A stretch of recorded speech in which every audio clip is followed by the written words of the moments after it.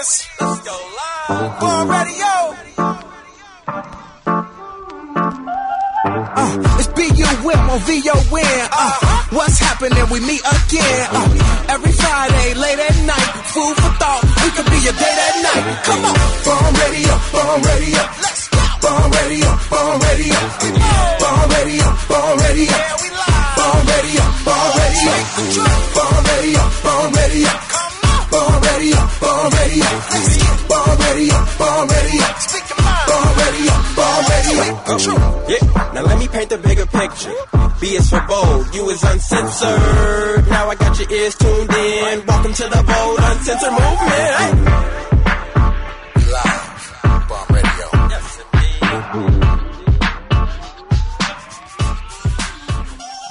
All right. What's up, everybody? We are back in a 10 o'clock hour. It's J. Mal Green on the Bomb Radio Show, the Bold Uncensored Movement. What a great thing about speaking the truth is you don't have to memorize it. And I got my co-host who was 30 minutes late today, Janella Curtis, in the building. I don't want to hear what happened. She was 30 minutes late today and very disappointed. So let's get into back into the discussion here. We got some special guests that are running for the 7th Congressional District here in the city of Chicago on the west side. Trying to get the west side some grass. West side ain't got no grass. You know what I'm saying? All right, I ain't gonna do the west side jokes, y'all. But, I got a lot of problems, but I'm glad I ain't from the west side. All right, now. That's what a hater sounds like. I was raised on both sides. All right? My dad was on the west side. Mom was on the south side. Born and raised on both sides. I was raised on both sides. I saw you eat Uncle Remus yesterday. Nah, I would never eat that garbage. I ain't gonna lie. Disgusting. And y'all, my first day on the job, I pulled up to the office, and it was a police chase. Right? It was a police chase? He threw the crack over there, and I promise you, this is exactly what happened. That's why you were late. Yeah, that's why I was late. Yeah, that's why you was late. Yeah, right.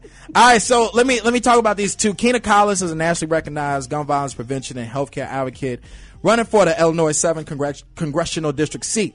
With a proven track record of policymaking, coalition building, and working with communities to improve public health and safety, Kina is ready to represent the needs of diverse citizens in our district and bring a fresh voice to Washington, D.C. 2018, Kina built a statewide coalition and helped pass historic civil rights legislation to establish the Illinois Council on Women and Girls. This council prioritizes the needs of women, including women who identify as transgender, when evaluating state policies and allocating resources. In response to the Trump administration's elimination of the White House Council on Women and Girls, Kina was determined to create a state-level council in Illinois. She traveled the state listening to the needs and perspectives of hundreds of women in community focus groups. In the bill she co-authored passed with overwhelming bipartisan support in the Illinois General Assembly and was signed into law on August 2018. She's a It was work, y'all. All right. So we're going to talk about a lot. They got long bios. They're going to be able to talk about themselves a little bit. Anthony Clark, he was born on the south side of Chicago. Oh, you on the south side? You was born on the south side. That's what we're talking about, man. That's what we're talking about. I'm the minority This in is this what I'm talking about. To two working class parents. His father is a retired proofreader and military veteran, and his mother is a retired accounts coordinator. Both born and raised in the Morgan Park area of Chicago. Growing up in Oak Park, Anthony experienced firsthand how wealth disparities and demographics determine an individual's possibilities. When traveling to visit family and friends, he saw how a block, an area code, and a zip code could be the difference in access to opportunity. Like many, Anthony was impacted by death, incarceration, poverty, and illness.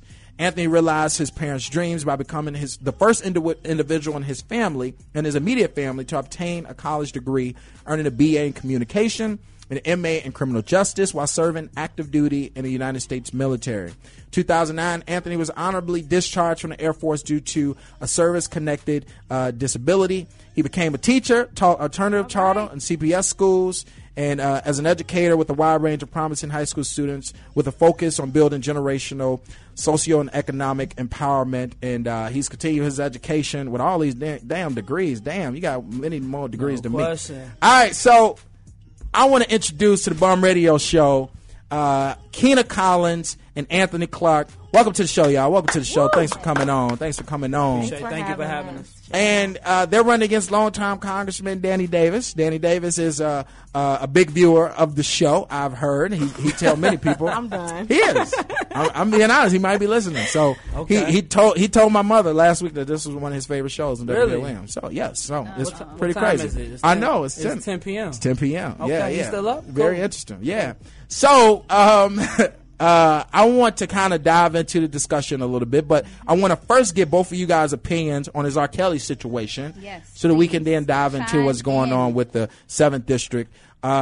Anthony, I'm sorry, ladies first. Keena Collins, come on, tell me. Neutral here. Yeah. No, I can go ahead and give the opinion. Yeah, I mean, we know that this issue is pervasive, sexual Yeah. assault and harassment. What makes this particular situation important to highlight, and why I'm glad it's being highlighted, is because it's spotlighting little black girls and black women, Yeah. and kind of the discardment that we continuously see in the culture around that, which was what was the impetus for me co-authoring Illinois Council on Women and Girls Act and the protection of particularly women of color. Yeah. We know that studies have shown, studies done by Georgetown have shown, little black girls get suspended at higher rates. Yep. They are seen as less innocent and least of need of protection. Yeah. And that is exactly what came out. We also know that black women are 5 times more likely to be shot in domestic violence situations. So the statistics and the studies have always been there. I think what this highlighted is how in pop culture, black women are objectified, we're sexualized, and essentially our bodies are used, when they're used, they're discarded. So this has been going on since Aaliyah. Like that was probably before Aaliyah, but that was the most public one that we saw. And, just to hear all of this story, it was really triggering. I'll say this last thing. When I was doing the Illinois Council on Women and Girls Act, I traveled to 68 counties out of 102 in the state. And every single group that I did in each of these counties, there wasn't a room that I walked into that 100% of us as women hadn't been sexually assaulted or sexually harassed. Right. 100% of the room, all of us. So that is a commonality, regardless of whatever your political party is, your socioeconomic status. Yep. Women across the board, but particularly those who are undocumented, black women, those with disabilities, those who are poor, we are silenced the most, and it is extremely pervasive. I agree. Yeah. And that's why I talked about most of the Yeah. women that I know in my life have been had some type of sexual abuse happen in their life, which is right. alarming to me. Anthony, talk to me about this real Yeah, quick. I mean, the R. Kelly situation is interesting because it's actually personal for me. If we remember the video that came out long ago, the young woman who was actually an extremely young girl at that time that video was exposed actually went to our high school. I was a junior when she was a freshman. We knew her personally. R. Kelly used to visit our high school, come to our games, so on and so forth. He was presented as a godfather. So it was extremely personal for us in a sense when everything was exposed because, of course, being young, we didn't really know how to truly articulate that, Right. So moving forward, we've always mobilized against R. Kelly in our community. I was one of the individuals. We actually led a protest in front of his studio where counter protesters came out. I don't know if you saw the video where Burberry Coat was out with his loudspeaker, and I was going against him because, again, I feel like as a male, as a black male, we are inherently part of the problem. So shout out to Brenda Tracy. She started a movement. She's a rape survivor. She travels the country. She's a warrior. She started the movement, set the expectations. So we collaborate with her, and one of the things she preaches is men need to be part of the solution. So that's what I aim to do, truly be an ally in verb form. So one of the things we've done in our community within the 7th Congressional District is I've actually partnered with young women within our high school, and we actually changed the sexual assault policy at our school level, at our district level, because a rape had occurred 3 years ago, and it was being covered up. It was being brushed under the rug. Young women leaders came to me, based upon the work that we do in the community, and I support it. I got behind them, empowered their voices. We started a petition, and we basically rocked the boat, and we were able to change the policy at a district level within D200 and D97 within the Oak Park community.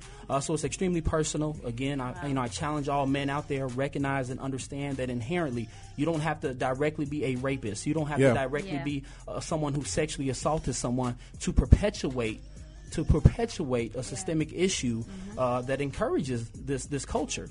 So we have to truly be allies in verb form. We have to step up and use our privilege as men to empower women, similar to what we've done in our community to push for real change. So I'm glad R. Kelly's being brought to accountability. It's a little bit too late. It is definitely late. 312-374-8130 is the call-in number. So give me, both of you guys are running against Congressman Danny Davis. Now give me in 2 sentences why. I'm going to make it hard for you. Right. Both of you, a lot of people talk about how it is a hard sell to fight someone who has such great name recognition. But give me 2 sentences on why it's you. Now, of course, you got many policy and everything else you want to say, but why today? Give me your hook to why you are that candidate that I should be looking at. All right, this time, Anthony. Yeah, no, definitely, no question. So 2 sentences. Currently, we have an incumbent who focuses on individual empowerment, focused on maintaining status quo. We are a movement that is focused on root causes, pushing for systemic change, empowering people in our communities. So that's essentially the purpose. Kena. So we're running on social, racial, and economic equity and justice. And being from the Austin community, I am the only candidate currently that is from a working class community living in a marginalized community in the district. I was born, I was raised there. When I win the seat in 2020, I'm going to stay there. And with that, we need to push and hold accountable the Democratic Party about elevating new leadership as we see this groundswell across the country of diversity of opinion of where the direction of the party needs to go. Okay. Now, your stance on gun violence is more of a public health epidemic.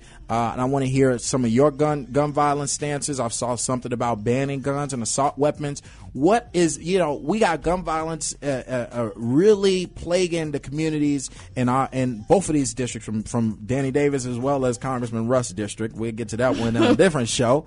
But what can you do and what will you do as the congressman or congresswoman to really do something, to really show something innovative to the district to really reduce gun violence and be a helping hand to the city of Chicago? Kena.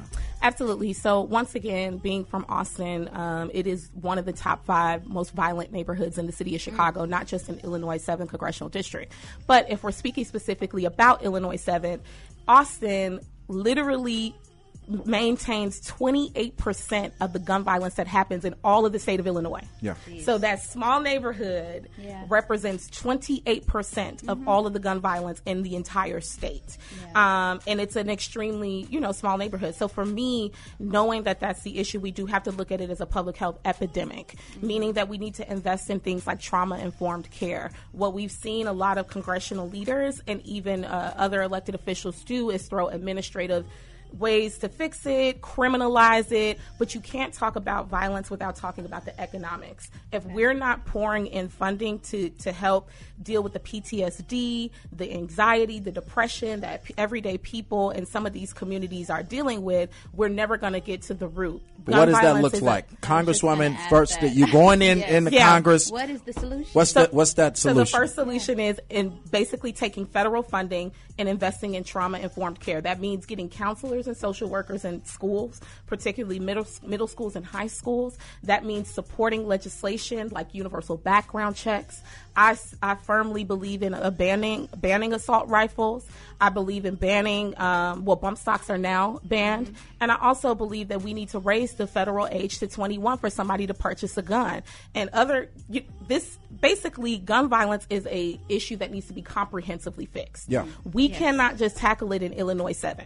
Yes. Because Illinois has some of the strictest gun laws in the country. But Indiana, Missouri, Wisconsin do not. So it would have to be going into the caucus in the congressional so more chambers. Fighting. You're going to fight for funding. You're going to vote for bills that. But you also have to work cohesively with other legislators in other states to focus on that. Anthony. Yeah, definitely. First and foremost, I want to say something. I know Keena, I wish her well. She's a great person. Oak Park has a lot of working class individuals in the community as well within the 7th Correctional District. Okay. So I want to shout them out as well. So many people like my parents, they save up, they struggle to try to move to a community like Oak Park to provide better opportunity. Yeah. So they're working class also. Okay. So I want to shout out. Don't get too heated up in here, y'all. Oak Park is one of the wealthiest medium incomes in the Illinois 7th Congressional District. But if we understand Oak Park, the majority of black and brown individuals are renters, and they live on the outskirts of Oak Park, primarily in the Austin area, on Austin that divides Oak Park and Austin. So I just want to shout out the working class individuals in the Oak Park community as well. And also I want to point out, I was actually a victim of gun violence. I was shot in 2007. My military partner was shot right in front of me.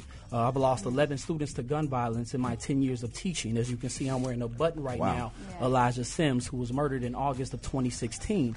So though I'm not from the Austin community, I do primarily a lot of work in the Austin community with my nonprofit, Suburban Unity Alliance. We've essentially pushed overall over $50,000 into the Austin community. Most recently, we granted $5,000 to the Austin Family and Community Center for their summer program because we truly believe nothing stops a bullet like opportunity. Absolutely. And when we talk about gun violence, we have to understand the interconnected issues that exist. So first and foremost, at a congressional level, we need to look at the Dickey Amendment because the Dickey Amendment prevented Congress from providing funding to the CDC to truly investigate gun violence as a pervasive issue, as a systemic issue that exists, because it is. Also, we need to look at how, again, the interconnected issues exist. I truly believe that if we push for a federal jobs guarantee, again, we're talking about opportunity. If we truly push for housing as a human right, again, we're talking about opportunity. If we truly invest in our infrastructure in our communities, let's look at the food deserts that exist as well in the Austin community, in the Maywood community, and multiple communities in the district. We basically have a hotbed of individuals that are fighting and struggling for the same resources. So no question, you're going to have high levels of gun violence that exist. So we truly have to address the interconnected issues. Of course, we eliminate bump stocks. So can I just say something to interject? So there was an omnibus bill that was just passed. Shout out to Representative Lucy McBath, who I worked with through Generation Progress and Center for American Progress. The Dickey Amendment is no longer a hurdle because the CDC now has actual defined funding that's going to go to the study. So that's not something that we need to focus on. What we need to focus on is the immediate issues that are going on, and not just communities like Austin, but we're talking Inglewood is in the district, Back of the Yards is in the district, Bronzeville is in the district, East Garfield Park is in the district. And while that's no dig to any of the western suburbs, because they do have working class people that are in those suburbs, you can definitely tell. We don't have a western. Wait, here's a fact. Here's a fact. I have 15 years less to live than Anthony does, just based off of the zip code that I live in. And that's the reality across this country. If you go to Ferguson, if you go to Baltimore, if you go to Baton Rouge, that is the distinction. So it wasn't to slight working class. Yeah, it wasn't to. I mean, I'm a black male, so 15 years. I mean, but that's just a statistic. Micro level. That's just a statistic on average. I work with a lot of black mothers and brown mothers who consistently are concerned about losing their sons on a daily and weekly basis. And it's a real threat. They don't know if their young men are coming home, and the Dickey Amendment just changed. But again, we know this is bigger than legislation. Throughout history, we've had progressive and bold legislation pushed, and yet and still we have oppression. So we truly have to get boots to the ground, educate our communities, and empower our communities, because one of the greatest messages is do not wait for anyone else to do the work that you could do for yourselves. We have to control our communities. We have to fight for our communities, and we have to get out there. So let me dive in this. All right. Now, you guys know the district, the district that you guys are running in. My friend was just killed in this district. Okay. Brittany Hill. 4 blocks from my home. I remember we talked about that. Yes. Brittany Hill, who had a child in her arms, was killed not too long ago. And, on Mason. Me and her father are fighting, constantly, and he's with the new movement, Solutions Start With Us, and he's helping me lead that to really have some real solutions. So now, when we talk about gun violence, all of the problems, we could talk about all the problems. You talked about many problems that people are fighting over, right? Now, tell me what's your one. What's number one? What's the one thing that if I'm going to Congress to fight for to really help gun violence, what's that one thing? Keena. I would definitely say healthcare equity. And the reason why is because, as you know, there were several portions of the south side of Chicago that didn't have trauma units. So we don't get the federal funding, to make sure that the people in these districts have the ability to close that equity gap. Health also includes things like housing. It also includes things like public transportation and safety, and we're just not looking at these issues as public health epidemics. Okay. And the conditions that folks are living in are breeding the symptom, which is gun violence. Okay, Anthony, one. Yeah, what's number one?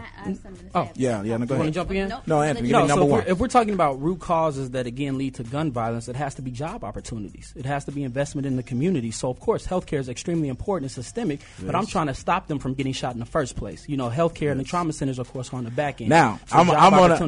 Now, I'm not going to... Health is at the core. Federal listen, job opportunities. Right. Yes. But I'm not gonna get in the middle of this. But what I but no, can I say this one thing? But what I will say is, jobs should be number one for number one. But healthcare is also something that we should be fighting for on that level too. Yeah, but jobs are number one. But no jobs are included in healthcare. It is. As well. It is. It could be intertwined. All right, guys, it could be intertwined. Let me Go ahead, just say Janelle. one thing, and I want you guys, if you haven't heard of Bronzeville, has Bright Star Church, right? And they're building a trauma center. The Turn Center. I really encourage you guys to research it. If you haven't, research the hell out of it and use it as a model, because they are building a trauma center in Bronzeville. Yep. What street is that off of I don't King know Drive? what it is. Pastor Chris Harris. Pastor Chris Okay. Harris, absolutely. But it's something you man. But one thing I want to jump in and say real quick, Okay. Jamal. Now talk about healthcare. She talked about healthcare. Now tell me about healthcare. Again, single payer healthcare is a human right. Of course, there's interconnected. And both of you guys believe in Medicare for all. We talk about that. Single of course, payer. single payer Single healthcare. payer. Okay. Single payer That was healthcare is my extremely important. Yes. And of course, the Green New Deal. They both again involve job creation and job opportunity, a federal jobs guarantee.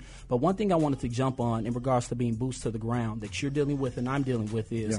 With Elijah Sims, we're literally, I'm in Austin every day. I know who I see and who I don't see out in the streets in Austin. I'm there. You know, we set up our grill, we set up our sound system. We're trying to break up the monotony that exists. We're partnering with organizations within the Austin community. And one thing we realize is we literally know who killed Elijah. Right. Like he and his mother, we're best friends. Like that is my sister. You know this. So many individuals are afraid to come forward. So one of the things we also have to address is the relationships between our police departments and our community. Definitely. Because I don't believe that our police departments are doing enough. Because they're not focused on community policing models. Okay, they're not focused on community policing models. They're not focused on protecting our community members. But when we talk about immediate concerns, I asked for the mayor for a citywide witness protection program. Did. Now, yes, you did. do you Not only that, I think that when we're talking about law enforcement, there needs to be a complete overhaul on the federal level as well as the state level. One of the things that I worked with Live Free Chicago here and pushing is the Office of Violence Prevention.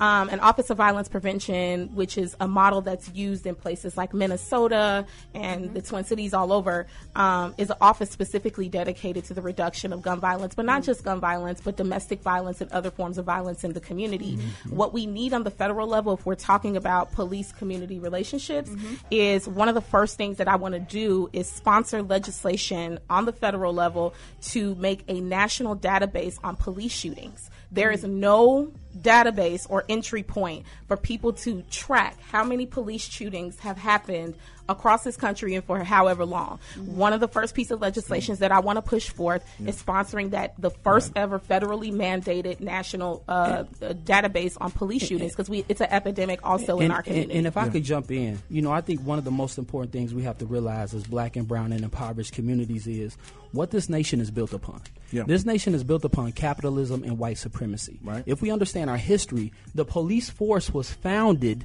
to maintain and control slavery. They wanted to keep slaves on plantations. Fast forward to 2019, they want to keep black and brown individuals within their impoverished communities. They don't want you traveling to Oak Park to where the median income is $84,000 or to River Forest to where the median income is over $100,000. They want you to stay in the Austin community where the median income is $36,000. So honestly, we have to completely talk about, seriously, do we abolish the police forces? Do we completely overturn the police forces because they're built upon oppression?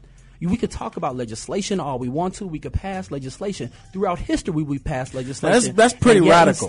Are you calling for an abolish of the police department? No question. I feel like we need to definitely talk about it. It needs to be on the table. Talk about it. Because again, we need to have 100% reforms because it's built upon oppression. Do you believe in abolishing the police department? No, I don't, and that's not my stance. What I do think needs to be put into place is accountability, right? So I also think that we need a United States National Commission on Criminal Justice Reform, where we basically make it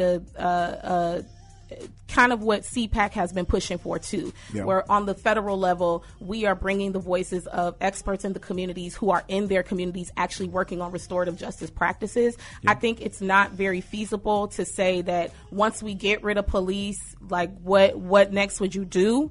And a lot of people don't have the answer for that. I know there's great abolitionists on the ground who are doing work, and I respect that work, but how do we make that applicable to the federal level? So it's not to diss the idea of what Anthony believes in, but what it is to say is that we do need to rehab and reform and bring some of those restorative justice practices that have already been implemented in these communities and have worked. But one thing I'm saying and what I'm putting out to the community, like, if you look at Las Vegas and certain areas, community policing models have shown progress in the sense of police officers investing in the community, being from the communities they serve, starting with individuals that are young and working their way up.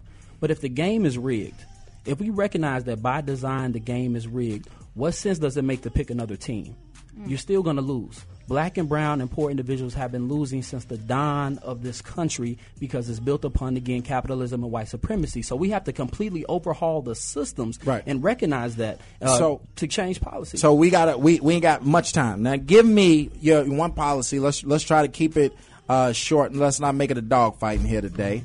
But I do, number one, I thank both of you guys for running, because both of you have some amazing ideas, and I think you're going to give a lot to this district. And we're going to get to that ending question in a minute. But tell me, what is one innovative policy that you plan to, or innovative legislation, have you came up with it yet, that something that you want to push? You see AOC come up with the Green New Deal, right? What is something that you want to draft, or if it's an issue that you want to draft around that you think matters to your district?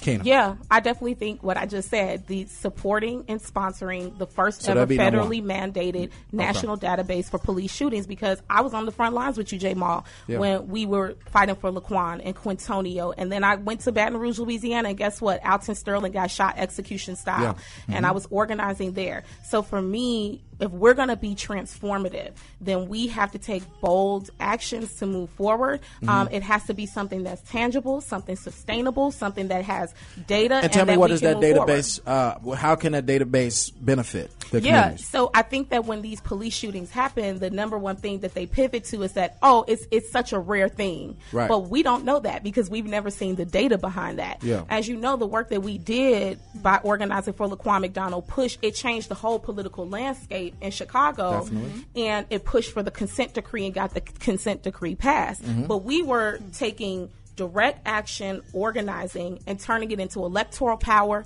and organizational power. Right. And that's exactly what we need to do on the federal level. Give me your one, Anthony. Yeah, I'm going to give you two. And I just want to say real quick, if you look at our websites, if you look at our platforms, we have over 20 policy positions that are fully articulated. We're not giving just paragraphs. We're going to get to y'all. So I just want to shout out. But two things that we are pushing for that I think are bold, that are at the forefront is, right now, we're the only movement that I see that is pushing for and articulating reparations on our page, and as well as decriminal sex work. I didn't see it on your website. And I wrote legislation to decriminalize sex work. And the decriminal sex work. And the decriminal sex work. Those are two things that are fully articulated. And we are the only movement that have the endorsement of Desiree Alliance, a national organization that fights for and works for sex worker rights. We are endorsed by them. So tell me about sex worker rights. I truly feel like it's impossible. It's impossible to push for workers' rights, for women's rights, for trans rights, for LGBTQI plus rights if you do not push for sex workers' rights. Right. So we're pushing for full decriminalization because if we understand regulated industries within, again, a capitalistic society pushed by white supremacy, these individuals go into sex work oftentimes because they are oppressed, because they cannot make a livable wage, because housing is an issue, because they're either kicked out or discriminated against. So we truly have to fight for our sex workers' rights. We have to fully decrim on a federal level. FOSTA and SESTA is problematic because it does not positively impact sex trafficking. Right. So we really have to address these issues and fight for full decrim. So progressive stances, reparations and sexual rights. Do you agree with both of those stances? Absolutely. And actually, aside from the reparations, my legislation, House Bill 5544, actually addresses sex workers and protection of the rights of women and girls and individuals who categorize themselves as transgender. Do you believe in decriminalization of sex? Absolutely. Okay. Absolutely. All right. And reparations as well. And not just reparations as writing a check. or just job creation. We need reparations in the form of wealth, generational wealth, equity, closing that equity gap, education, housing. It runs the gamut, and I think that it's definitely possible because other demographics of people in the United States who have, for example, the Japanese American who were put in internment camps, they were given reparations. Okay. So now, do you believe in repealing Section 1325 of the Constitution and making crossing the border a civil crime? It's actually the Immigration and Nationality Act. Yes. And I think presidential candidate Julian Castro has it right on the head. We need to repeal that. Okay. No question. 100%. And I just want to shout out PASO, West Suburban Action Project. My organization worked with them and collaborated to pass Welcoming Village ordinances. Okay. We also worked with a church within the Pilsen community to buy them a security system that was being harassed by a white supremacist organization. So for years, we've been boots to the ground fighting for our immigrant and migrant populations. So 100%. Okay. Good. I'm glad you guys agree on that. Yeah, well, glad we agree on that. Did you try to end on a good note? That's one of my big stances, y'all. All right, yeah. We need to repeal that. Now, when we talk about this district, okay, and I think both of you guys have amazing policies. Both of you, what is one thing that you think, and as we wind this down, what is one thing that you think that you differ on your opponent on, whether it's policy or fighting stances? I give this to Anthony first this time. Yes. Yeah, for me, I think we're speaking truth to power. We're a movement. In 2018, I was nominated to run. I didn't wake up and say I want to be a politician. I didn't wake up and say, I'm going to run for office. I was nominated by the community because in 2017, I was Community Member of the Year, Village of the Year in Oak Park, based upon the work that we do. So I think what's good about our movement and what's great about our movement is we're building coalitions. Shout out to the Maywood community, Best of Proviso Township. We're doing work with them, reaching out in mental health work, gun violence. Shout out to the community centers in Austin that we're working with, Build, Institute of Nonviolence Chicago, Good Neighbor Campaign. So we're doing this work. We're ingrained. And I think I'm going to end on it's bigger than policy. Yeah. Because perfect example, slavery ended, correct? We had the Emancipation Proclamation. We realized why we celebrate June 19th, 1865, but yet and still slavery still exists. Yeah. The women's suffrage movement occurred, but yet and still women are oppressed. So we could go on and look at policy and legislation. But I think the biggest issue is to understand we are in an ideological war.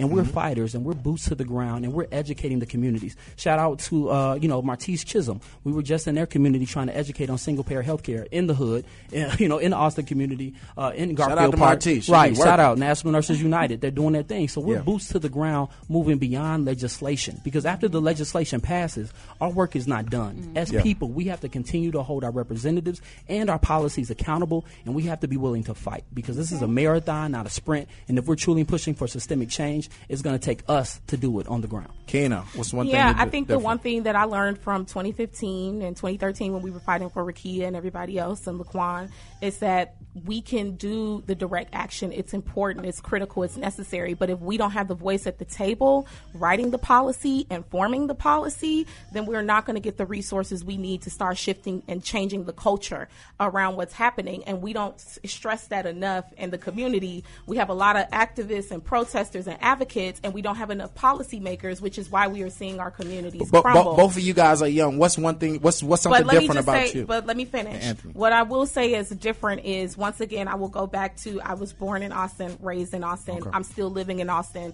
When I win the seat, I'm going to stay in Austin. And this election cycle 2020 across the country needs to be about the return of representative democracy of working class people who are dealing with what's happening in these communities right now. Because when the protests are over and the cameras and the lights go down, on my front doorstep, I'm still dealing with the issues. And by my apartment, there's a vacant lot on one side and a string of abandoned buildings on the other side. Mm-hmm. And I don't think that that's cool, that our kids have to walk past abandoned schools and abandoned buildings every year. So I think that the biggest difference is that I am bringing that lens and that perspective and informing policy. So is it more about your upbringing and where you came from? Yeah, I think what got us to this place, him and I didn't just wake up and decide to run for Congress either. I organized in my community. I wrote legislation, lobbied for it nationally and locally, got legislation, civil rights legislation passed into law on the statewide level, and that was when I knew I was battle tested and ready to run for office. Okay, so now before we get you asked the same question, so I just want to make something clear. I wasn't born in Austin. I wasn't raised in Austin, but I'm in Austin. I'm in Inglewood, I'm in Maywood, I'm in Bellwood, I'm in Oak Park, I'm in River Forest on a daily basis, bringing thousands and thousands and thousands of dollars of investment. And I know who I see and don't see in the community and on those streets. So I think the difference is we've been building bridges, we've been building intersectional movements with you guys, our organizations. All right, but let me say that. You guys have both done some great things. Yep. Yeah. So let me say this before we get to our last question. I'll let y'all get up out of here. Right. Now, before we get to our last question, you did mention abandoned properties. One of the biggest things that I'm pushing for and working with the mayor on, and many people don't know about this, so this will be the first time people hear about it, but is we need a redevelopment authority in the city of Chicago. And I don't know if you, either one of you have explored this, where most major cities have redevelopment authorities that focus solely on the development of neighborhoods, taking the red tape away from aldermen, and actually focusing fully. This authority, just like CHA is supposed to focus on public housing, this redevelopment authority solely focuses on development and takes all of the land that we have and repurpose it. And now, so that is one of my pushes and my ideas that I pushed on the mayor to explore, and they're exploring it now. What do you guys feel about that when you talk about housing, or do you got a better idea? Yeah, so on the federal level, and what we need to do in Illinois 7th is work around the housing choice vouchers that are already implemented. And that basically gives people rent subsidies, even in the private market, for those who are struggling to have or to obtain housing in a lot of the marginalized areas across the district. And let me just say that, I know I've harped a lot about my hood being from Austin, but the issues that we're seeing in one marginalized community can be mirrored even on the south side in places like Inglewood, once again, Back of the Yards, Bronzeville, people who I've spoken to all across the district who are saying that housing is a huge issue. Criminal justice reform is a huge issue.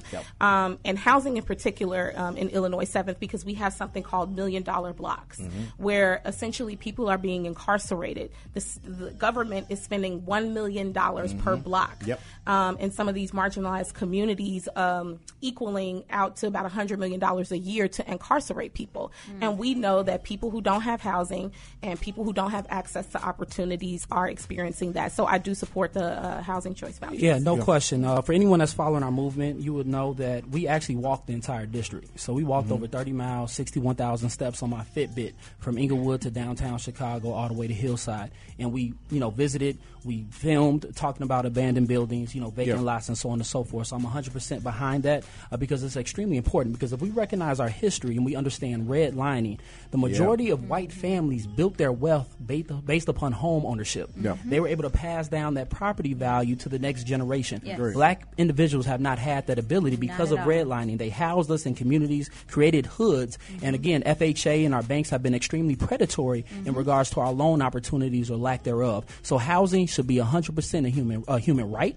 I think on a congressional level, we need to look at funding, take funding away from our militarization. I was a military member. I know how much we spend on our military. We need to divert that to our HUD in regards to our homelessness population, in regards to our housing voucher population, and we need to truly invest because that also ties into reparations, building generational wealth by home ownership. Now, there needs to be an entire oversight on HUD as well. Like, we can't lean on HUD just because look at Ben Carson and he's running it into the ground. There are people who've had assistance from HUD that have mold in their walls, water leaking, and I know that because I have family members who lived in housing projects.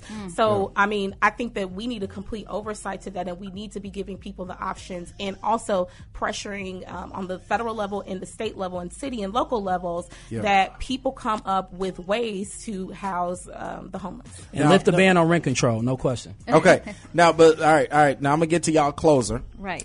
Now, but tell me real quick. He talked about I'm a big a proponent of really diverting some of this military funding in Illinois that's allocated for Illinois to some of our causes. You agree with that? Just yes or no? Yes. You agree with that? All right, cool. Now, closing. Now, tell me in your closing, and I'm going to let you say what you want to say, but tell me, how do you win? We have Danny Davis, who has a very powerful name, and most people believe that you got to be in a one-on-one in a real fight to beat somebody with that much power. How do you win with multiple people. Now, I got a new person that just jumped in the race last week, right? And so how do you win with multiple people in the race? That answer that question for me. And is there any type of consolidation plan at a certain point? You can all answer that in one question, and then talk about why you should be. Three questions. It's like 3 questions, and then talk about why you should be the next congressman for the 7th district. So just make that all in your closing, and then tell me where they can find all your policies and stuff. All right, who we gonna start with? Kina. Okay. So, number one, we've had an incumbent in office for 22 years. And I think that the argument that people make about splitting the vote is a very valid argument, and there's no contention there. It's far too early to say that the people who've just jumped in should be jumping out. Given what I've seen from door knocking, from speaking to constituents in the district, from community members who asked me to run. My first 2 endorsements were by village trustees in the western suburbs and River Forest in Oak Park, who said, you need to run for Congress. These were elected officials. There were also elected officials who are my friends, who are currently in the city of Chicago within the district, who said you need to run, right? So there's a groundswell, and there is an opportunity for us to call a lot of these issues to the carpet. I think anybody who would say that they're just going to outright beat everybody is not being honest about the question of splitting the vote. I think, as you very well know in the electoral process, Jamal, folks will get knocked off the ballot. There will be things that come up in life where other people will just step out of the race. And so it's far too early. The good news is that for the first time, in my opinion, Illinois 7 congressional voters will have a variety of people who they can pick from, or option of what they can pick from. And we haven't even really dug deep in candidate debates and forums, et cetera.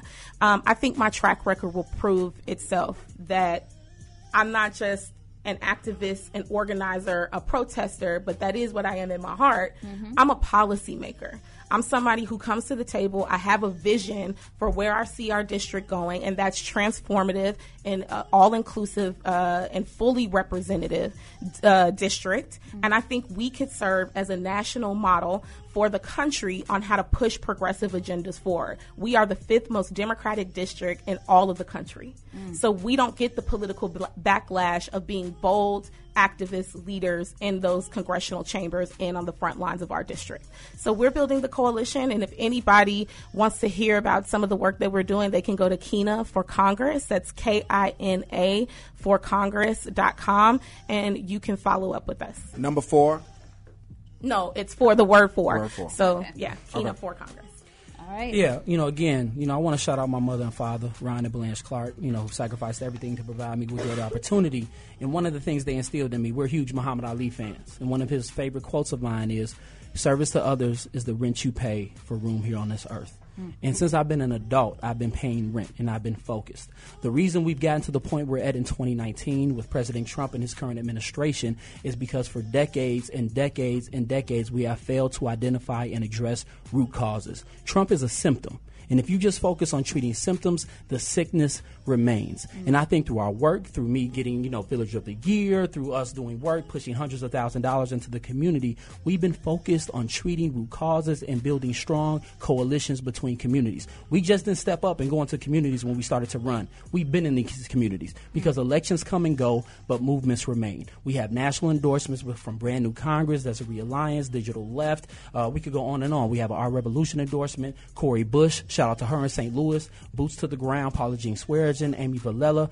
We're here. We're fighting. So if you're truly looking for a movement that's attacking capitalism and white supremacy, that is the Anthony Clark 2020 movement. And one thing the incumbent told me in 2018, when we were the only individuals to step up and run against him and push him on the legalization of cannabis with a focus on racial justice, when he did not back the legalization of cannabis. So we were leading on that issue, is the fact that he said, the reason I'm going to beat you is because I have 30 years of name recognition. We got almost 30% of the vote, honestly not knowing what we were doing at the time. But we also have aldermanic representatives right now that are pushing us and supporting us because we've been boots to the ground and fighting with them. And they also support us and want us to run. The community wants us to run. So again, this is a movement. If you're just looking for an election, if you're just looking for a name to celebrate and a celebrity, that's not us. I'm not here to make friends. I'm here to make change. And that's what we're doing. Anthony Clark 2020. Visit the website, voteanthonyclark.com. You can check us out, social media, Twitter, everything. Holla at me. All power to the people. All right. Let me say this. What's I know, Anthony, you got to go, right? You got a few minutes. You got to go. Right? What's a few? What a few? My end of the hour is in 9 minutes. Okay. I got 9 minutes. You got the end of 9 minutes, Keena? I got 9 minutes. All right, good. Okay. All right. Jay, what are you about to do? I got 9 minutes. All right. So look, let me say this.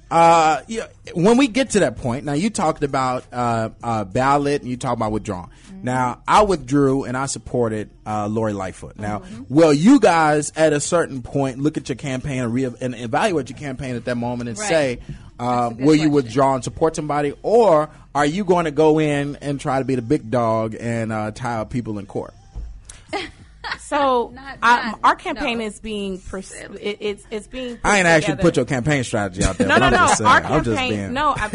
That's a question. Yeah. I don't make decisions by myself. I'm the representative, running to be the representative of Illinois 7th Congressional District. So the coalitions who have pushed me to this point, that would have to be a conversation that we have. But I have to say, we announced probably 3 or 4 weeks before Q2 came out, we did really strong on fundraising. We've gotten national endorsements as well as local endorsements from within the actual district. I mean, it's too early for us to say. Do you believe in knocking people off the ballot? I think that is going to have to be there when we're going to have to cross that bridge when we get there, because if you don't have valid signatures, that's a waste of the voters' time, right? So, all right, so first, your last question. You know, I think you remember I was challenged actually 3 times by the incumbent, and we beat him 3 times. We had to spend over $10,000 to beat his challenges. Yeah. I'm personally not going to challenge anyone because I don't believe that's democratic. I believe that we should leave the vote and decision up to the people. I think that's a strategy that's part of the establishment and part of the machine to maintain power. Secondly, this is a movement. It is bigger than me, but it's not about me. You know what I'm saying? This is about the community. This is about the people of the 7th Congressional District. So if it gets to the point where we're recognizing, we're understanding that the people are speaking and getting behind someone else. Yeah. Again, it's not about my name. It's not about my ego. So no question. If it gets to the point where we feel like, you know what, Anthony Clark 2020 is not the movement that the people is choosing, we will back off, we will step down, we will withdraw, and we will get back behind the candidate that the people of the 7th Congressional District is choosing. No question. All right. Let me get to the hard questions. Tell me about your fundraising, both of you, since you've been in the race. How's it been going? You know what? I'm going to be honest. You know, fundraising is always going to be difficult because our incumbent, he's not like a national, recognized. I mean, he's national, but he's not polarizing in a sense. He's not a Dan Lipinski. He's not a Trump. He's not someone that's hated. You know what I'm saying? I'm not a negative person. I'm not trying to knock him down. I thank him for his service. But because he's not necessarily controversial and polarizing, many people within the district in the past, their narrative has been, well, he votes the right way. Yeah. So one of the things we're trying to educate again is this goes beyond voting the right way. And oftentimes he does not, because he sided with Republicans on rolling back protections for Dodd-Frank. And we know the impact that our banks have on our systems. And he takes, corporate money and money from pharmaceutical companies. So our fundraising, we're building. We started fundraising in Q2 actually. So I announced in Q1, we were kind of getting our things in order, trying to get to Q2. So we're over, $20K right now. And we're going to build, we're going to continue to build, and we're seeing our fundraising continuing to increase. Of course, with other candidates in the race, that's going to impact your fundraising abilities. But no, we're happy with where we're at right now. So I actually announced 3 weeks, or I think a little bit over, like 2 days over 4 weeks before Q2 was over, and we're well over. We were over 20K.